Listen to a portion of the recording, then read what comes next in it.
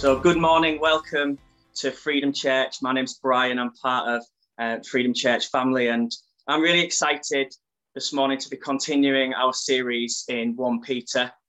And this is particularly exciting for me because these verses have been on my heart for many, many months. And God, I've been meditating on these verses for quite a long time, and God has been bringing them to me. So it's a real privilege to be able to share with you this morning what I feel God has been imparting to me through that time, and just to be able to share it with you. And Josh did a fantastic job last week, I think we'll all agree, as he always does, in introducing the series and on how Peter, even as he begins to write the address at the heading of the letter, overflows with the powerful reminder of who these believers are in light of who God is and what he has done with them and what he's continued to doing in them.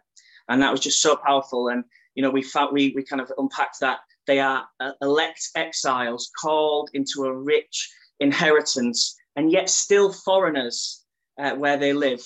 And Peter's encouragement to us is that both their election and their exile are according to God's plan, and they're a work towards making us holy and obedient to Jesus. And it was just really good to kind of begin that series with that kind of real powerful reminder. And we're going to continue that now. So let's jump straight in to the verses. If you have your Bibles on your phone or in paper, please, we're going to read from 1 Peter 1, verses 3 to 7. I'm going to read from the ESV. So if yours says something slightly different, it'll mean the same thing, just a slightly different wording. That's not a problem. And it says this: "Blessed be the God and Father of our Lord Jesus Christ. According to his great mercy, he has caused us to be born again into a living hope through the resurrection of Christ Jesus from the dead, to an inheritance that is imperishable, undefiled, and unfading, kept in heaven for you, who by God's power are being guarded through faith for salvation, ready to be revealed in the last time. In this you rejoice, though now for a little while, if necessary, you have been grieved by various trials, so that the tested genuineness of your faith, more precious than gold that perishes though it is tested by fire, may be found to result in praise and glory and honor at the revelation of Jesus Christ." There is so much power and truth in these verses. The power of the gospel, the good news is packed into a couple of short paragraphs here. But one of the things I really love about it is as you read it, one of the things that I love is before Peter even gets into the bulk of the letter, he finishes his greeting and boom, he hits us off with something really powerful, a call to worship. Blessed be the God and Father of our Lord Jesus Christ. Now, this is deliberate, I believe, by Peter. He's teaching us, he's setting the tone for us, revealing to us the only response that we can have to all that he's about to unpack is to worship. Everything he's about to teach and reveal to us should lead us to praise and worship. And he hasn't really said anything yet, and already he's worshipping. So we know he's already getting giddy and worshiping, going, oh, praise God. He's not even started telling us what he needs to tell us yet, but he's already worshipping. And it's because God has revealed some very powerful truths to him, and then he's sharing them with us. So there are 4 things in these verses that I want to unpack a little bit today, which I hope will result in us worshipping and our response of worship and praise to God as we understand the truth and the power of what Peter is sharing with us. And the first one is this: it starts with God's great mercy. That first part of the verse: blessed be the God and Father of our Lord Jesus Christ, who according to his great mercy. Now, if you ever wonder if our God is merciful, the answer is that there is great mercy from God, according to his great mercy. And Peter's moved by this. You see, Peter understands the significance of the mercy of God. He understands what Jesus did, his death and resurrection, what that meant for all of mankind. He understood that things had changed now, that the floodgates of heaven were open, the curtain is torn in two, we have access to God. And it's not just for the Jews anymore, it's for all people, it's for the Romans, the Greeks, the Gentiles. Everyone gets a piece of this now. It's open for all. He understood that. But you know what? Peter, more than most, had also experienced the mercy of God personally. And I think one great example of this is in John 21, when Jesus calls Peter back into relationship after his denial at the crucifixion. So in that, we know when the crucifixion was happening, there was people saying to Peter, weren't you one of his disciples? Weren't you one of the people who followed him? And he's like, I didn't know him. I don't know who he is. It wasn't me. And he flees in fear. Now, Jesus in this story in John 21 could have quite easily have rejected Peter. He would have been well within his rights to do so. Peter had abandoned him and renounced him publicly. But in his love, in Jesus' love and mercy, we see a beautiful scene as Jesus reconciles and forgives Peter and calls him back into relationship with him. He says, Peter, do you love me? He's like, of course I love you. And then in the end, he says, follow me, which is an echo of what he said to Peter right at the start. Come and follow me. And he's re-inviting him into that relationship. That is a beautiful image of God's mercy that Peter is experiencing personally. You see, God's mercy is according to his will. It's not something we initiate. It's not something we can force God to give. He chooses to give it. He initiates it. He's the one who chooses or elects us. He is the one who has made the way for us to receive his mercy. It's a God-focused thing. It's not really to do with anything we can do. Ephesians 2, verse 4-5 says, but because of his great love for us, God, who is rich in mercy, made us alive with Christ, even when we were dead in transgressions. It is by grace you have been saved. The whole of Scripture is an unfolding of God's love and mercy for us. And I love later in the verses in Ephesians 2, it says, but now in Christ Jesus, you who were once far away have been brought near by the blood of Christ. See, all of Scripture right from the start is shaped and is leading to Jesus, to the greatest act of God's mercy for us.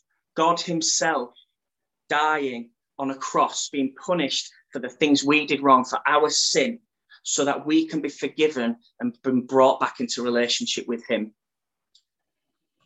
In John 3:16-17, it says, for God so loved the world that he gave his only son, that whoever believes in him should not perish, but have eternal life. For God did not send his son into the world to condemn the world, but in order that the world might be saved through him. This act of mercy is an act of God. It's God initiated. But what does this mercy lead to? Where is it taking us? What's the result of the mercy that we have encountered and received? In verse 3, Peter's great at this. I love this. These verses are great because he basically tells you all the answers. It's like he says, it's kind of like he goes, the answer's 1. What the answer's 4. What does 2 add 2 equal? He tells you before you even get there. So it says in verse 3, according to his great mercy, he has caused us to be born again into a living hope. So my second thing I want to unpack is, what does it mean to be born again into a living hope? Again, we see clearly it's God who is the one who initiates this. It's God who does the work. He is the one who causes us to be born again.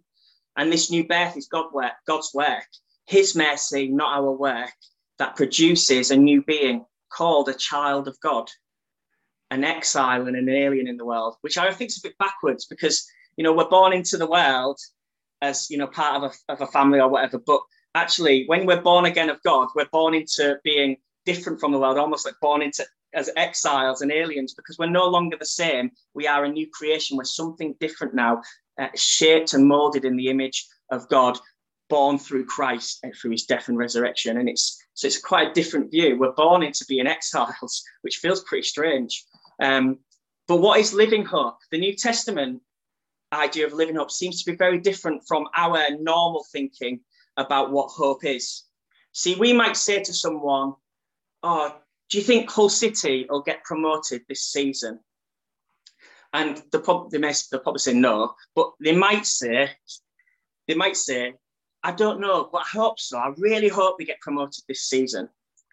And in other words, hope, as we typically think about it, is a desire for some future thing that we're not really certain of attaining.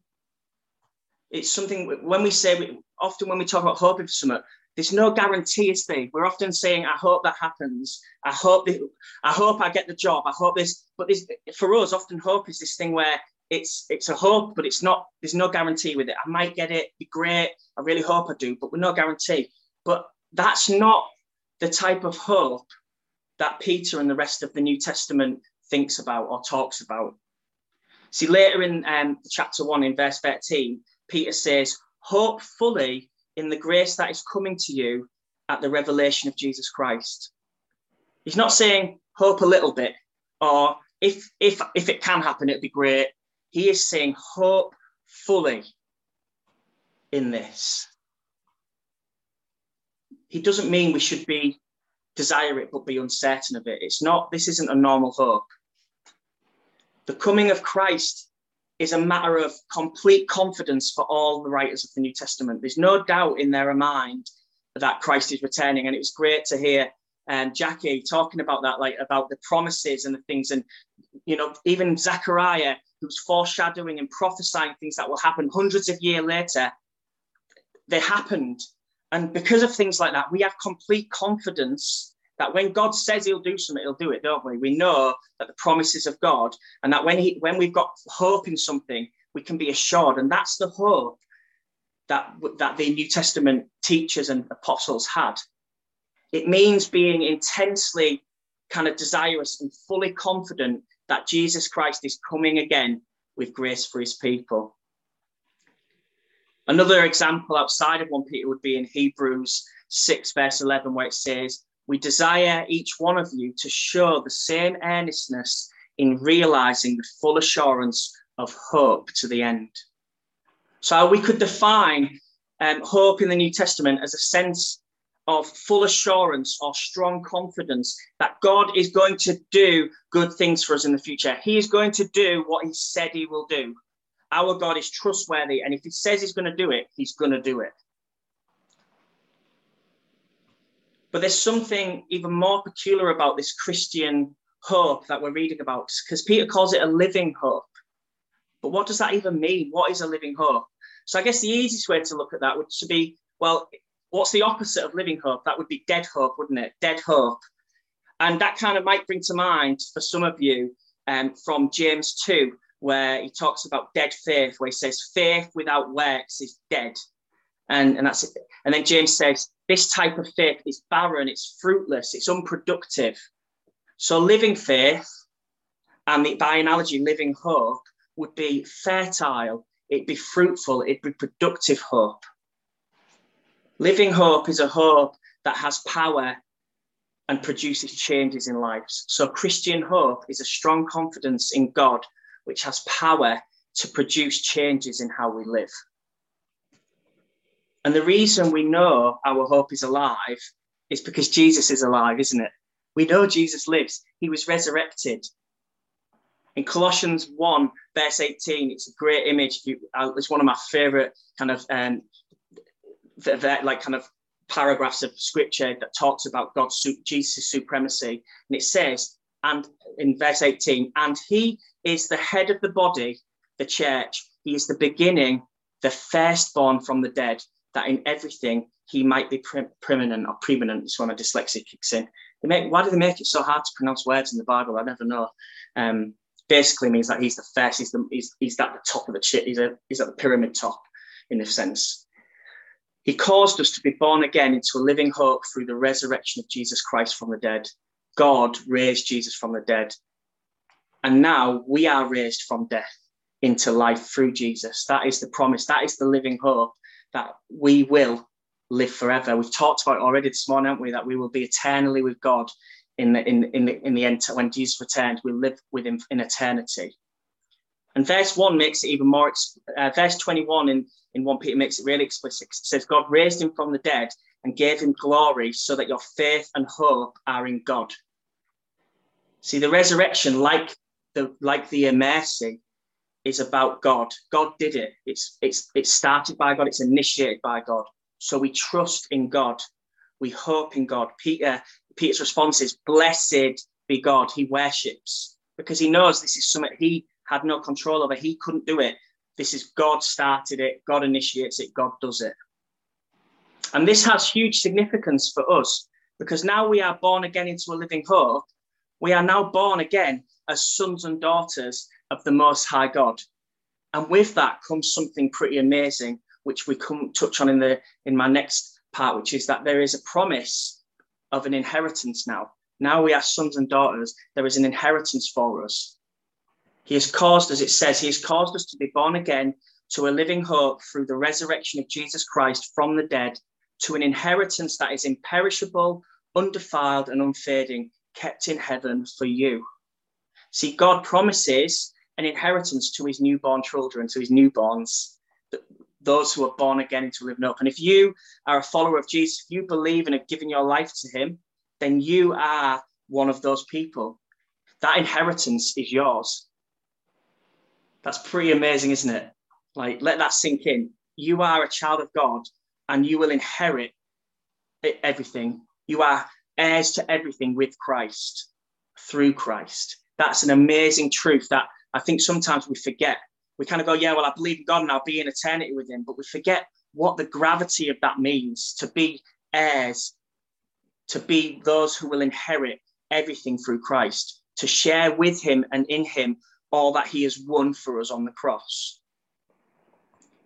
See, parents leave inheritance to their children. It's not vice versa, is it? Parents leave the inheritance for the child, and God is the giver here. All the way through these passages, Peter's being really clear that God is the fountain. God is the one who is overflowing, and we are the ones who receive. We're the receivers at every point, receivers of his mercy, receivers of new birth, receivers through the resurrection, and receivers of an inheritance. All of those things, God is the one who initiates. God is the one who starts it. And an inheritance is something you get, not because of you, but because of who your family are, isn't it? Like, how we qualify is nothing to do with us. None of us say, I'd love to be born into a rich family so I can inherit all their money. We don't get any choice in that, do we? We inherit because of who we're born to. And in the same way, God elects and chooses us, and we are born into his family through his election. And because of that, the inheritance that he has is given to us as his children. But what is this inheritance that's ours? What is it? And we touched on this in the worship. There's a sense of, there's the part of the inheritance which is to come, and there's the part of the inheritance which we can experience some of it now, which is kind of weird in a way, because normally inheritances don't come till later. But there's elements of the now and what we call the now and the not yet. It's like there's the not yet. There's this stuff that we can't receive until Christ returns. But there are parts of the inheritance that we get glimmers of now, that we can see now and enjoy now, that give it's like a foretelling of what the kingdom will look like when what God's kingdom will look like when Christ returns. We get to see some of it now. Healings, miracles. We get to see people released from stuff. We get to see people kind of brought into fullness of life. We are released into fullness of life through Jesus. And they're all foreshadowings of the full kingdom that we will experience in all of its fullness when Christ returns. So the inheritance can't be anything of the world. Some of us may have already received inheritance from our family. And let's be honest, some of us may have already been thinking about or thought about some of the things that they'd like to inherit when that time comes. Sounds a bit grim, but I think it does happen. We do it.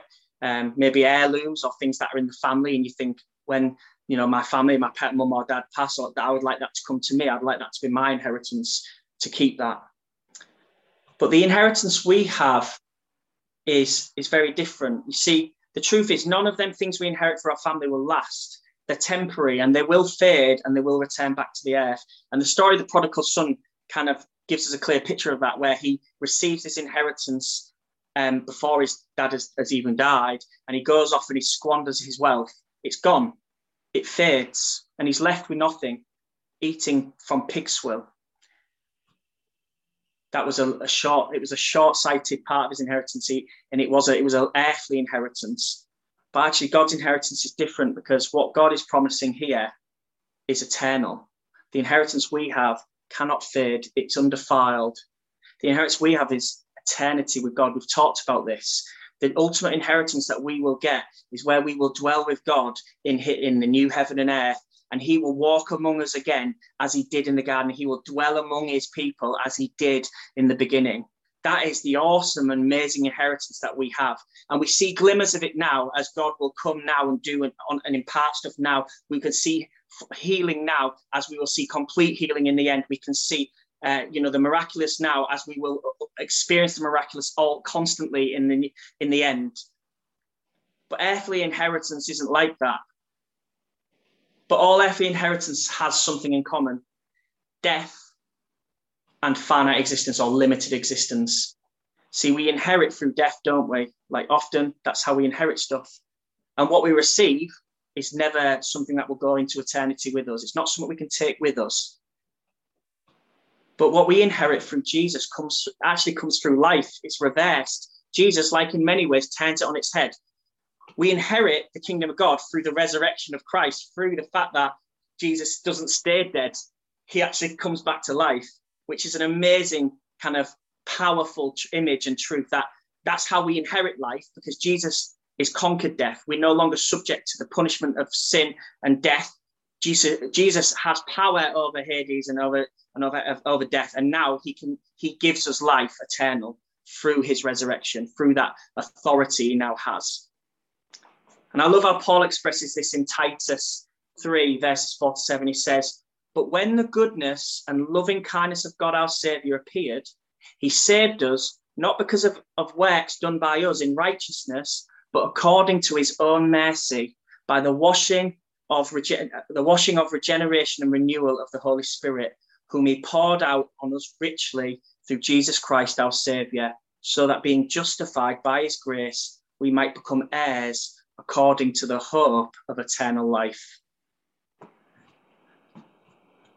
I was saying to Josh just before we started, as I've been preparing for this, I've just loved how scripture just it's so interwoven, like you can just see the thread of God's hand and God's authority and sovereignty over scripture, because it flows together like a beautiful kind of piece of classical music. And I love it how you can go into all the different books of the New Testament and the Old Testament, and it all flows and mingles together beautifully to create this amazing picture. It's just such a powerful image that we're reading right now in Peter. But then it gets a bit dark. So we go from this awesome, like, yay, inheritance, mercy, resurrection power, living hope. And then we go into verses 6 and 7, and Peter says, "In this you rejoice, though now for a little while, if necessary, you have been grieved by various trials, so that the tested genuineness of your faith, more precious than gold, that perishes, though it's tested by fire, may be found to result in praise and glory and honor at the revelation of Jesus Christ." So, Peter, are you saying we're going to suffer? Yep. Okay, that doesn't sound very nice after what you've just said. Yeah, but there's going to be purpose to your suffering, which is my fourth point: purpose in suffering. So the Old Testament commands us, delight ourselves in the Lord, Psalm 37:4, and to serve the Lord with gladness, Psalm 100, verse 2, and to rejoice before the Lord our God in all our undertakings, Deuteronomy 12, verse 18. Jesus commands us to rejoice and leap for joy, for your reward is great in heaven, Luke 6:23, and tells us these things have been spoken to you, that my joy might be in you and your joy might be full, John 15:11. The Apostle Paul commands us, rejoice in the Lord always, and again I say rejoice, Philippians 4, verse 4. He tells us that the fruit of the Spirit is joy, Galatians 5:22. He then says that he is a worker with us for our joy, 2 Corinthians 1:24, and that he lives for the advancement of the joy of our faith, Philippians 1:25, and that God loves a cheerful giver. So why does Jesus and the apostles teach so much on suffering? Like, why do we go from all that? It's saying, be joyful, woo, it's all great. And then they talk loads about suffering. It's like, did they not understand? It's like the topic comes up loads in Peter. So please hear me, I'll only touch on this. We're going to talk about suffering a bit more as we go through this series. But what was going on? We can see clearly from Scripture, God is saying, be joyful. He's saying, rejoice and delight in me, delight in the Lord. Was this a mistake? Did they not know or understand that we were going to suffer? But we know that's not true. Jesus knows what it meant to suffer. Read about the lives of the apostles. You know that they understood what it meant to suffer. So what does it mean? How do we understand suffering in this light? Are we supposed to pause our delight and rejoicing while we suffer? And the simple answer is no. Now, hear me right. I'm not trying to undermine your suffering. God cares deeply about your suffering. Jesus understands your suffering and he can relate and identify with it as he suffered himself. And I know for some who are with us on this call this morning, they're in suffering now or they've experienced suffering, whether it be through health or whether it be through mental health, whether it be through situations in their home, their work, and broken relationships. You may be in suffering right now, and that's not, I don't want to undermine. God understands that. But what Peter is trying to teach us here is that all that he's just said in them previous verses, he's saying to us, look, do you not see though? All that stuff is eternal. That can't be taken from you. Your suffering doesn't change that God's mercy is on you. Your suffering doesn't mean that you don't have living hope. Your suffering doesn't mean that the resurrection meant nothing for you. He's saying it has purpose because we suffer now for a while, but we're always looking to what is ahead, to Christ's return, to the day in Revelation it talks about the time when God will wipe every tear from our eyes and we will dwell with him eternally.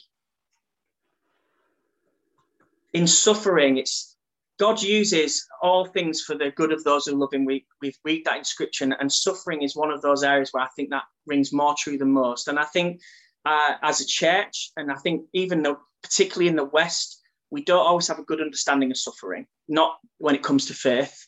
We have understanding in some of our life, but not to the same gravity and maybe some other people do. And I think we need to rediscover our theology of suffering and understand what it means to suffer for the gospel. Because in suffering, we find dependence on God. You see, it's easy, isn't it, to say in them fair weather times when things are going great, how easy is it to say, oh, I trust God, God's amazing. It's easy, isn't it? It's a lot easier. Now, that doesn't mean that you shouldn't have good times and that you should always suffer. But actually, in suffering, we truly know what it means to trust God. We truly know what it means to be dependent on God, because there's no way we could live through it, get through it without him. He gives purpose to our suffering, and he actually turns our suffering and creates beautiful things from it, whether that be trust, resilience on, trusting in him. He creates a sense of our identity being based in Jesus, in Christ, and not in our circumstances. They're all fruit that is not worth avoiding for the sake of not going through suffering. And I say that from experience. Myself and Sarah, as some of you know, went through many years of infertility. That wasn't an easy time. That was brutal. We were suffering. There were days when at times I was like, I don't know if I can trust you anymore, God. But actually through that season, me and Sarah, what we did is we just had to get on our knees and say, God, we don't get this. We don't understand it. We don't like it. But you are good. I know your mercies are new for us every day. We know that we have an inheritance. All of these things Peter's telling us, and we're going to trust you because we know that ultimately this is temporary. And ultimately, even if we never have children, God, you tell us that we're enough. You tell us that we're good enough and that we will be with you in eternity. And all of this stuff, in light of that, as painful as it is right now, it will fail into insignificance when I stand in front of Jesus and he says, welcome home. And so we can have hope in suffering. God's mercy remains the same in our suffering. Our hope remains alive regardless of our situation. And nothing, let me just say that again, nothing can take away your inheritance, that eternal life that is to come, that God bestows on his children. In God's design, our distress or suffering is like that of the refining of fire. It talks about the being refined in fire, the gold. When gold is refined, it's melted. All the imperfections and the rubbish floats to the top and is scraped away. And the end product of that gold is more, it's worth far more. And it's the same with our faith. Suffering refines our faith. You trust his promises, but there are impurities in our thinking, in our faith, in elements of the way we approach stuff, our sinful thoughts, cynicism, our tendencies to rely on things that aren't God. And actually suffering refines that. It pulls them imperfections away, burns them off. And at the end of it, you're left with this pure faith where you truly know what it means to rely on God and truly know what it means to be committed to him throughout all circumstances, all seasons of our life. So how do we respond? Well, we respond the way Peter starts. We worship. Because what can you say when God offers you all this stuff? Thank you. Cheers, mate.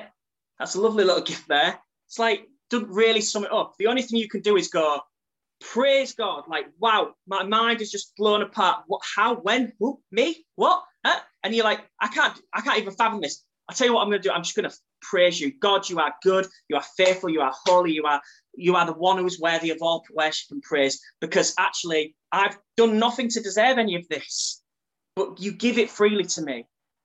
So Peter understands completely. The only response we can have to all of this is to worship God. And that's what we're going to do now. We're going to worship because that is the appropriate response. We're going to praise God. So I'd like to invite Stefan back to sing. And we're just going to worship. I just want you to just reflect on some of the stuff we've been talking about. Allow it to sink in and then allow it to pour back out to God in praise.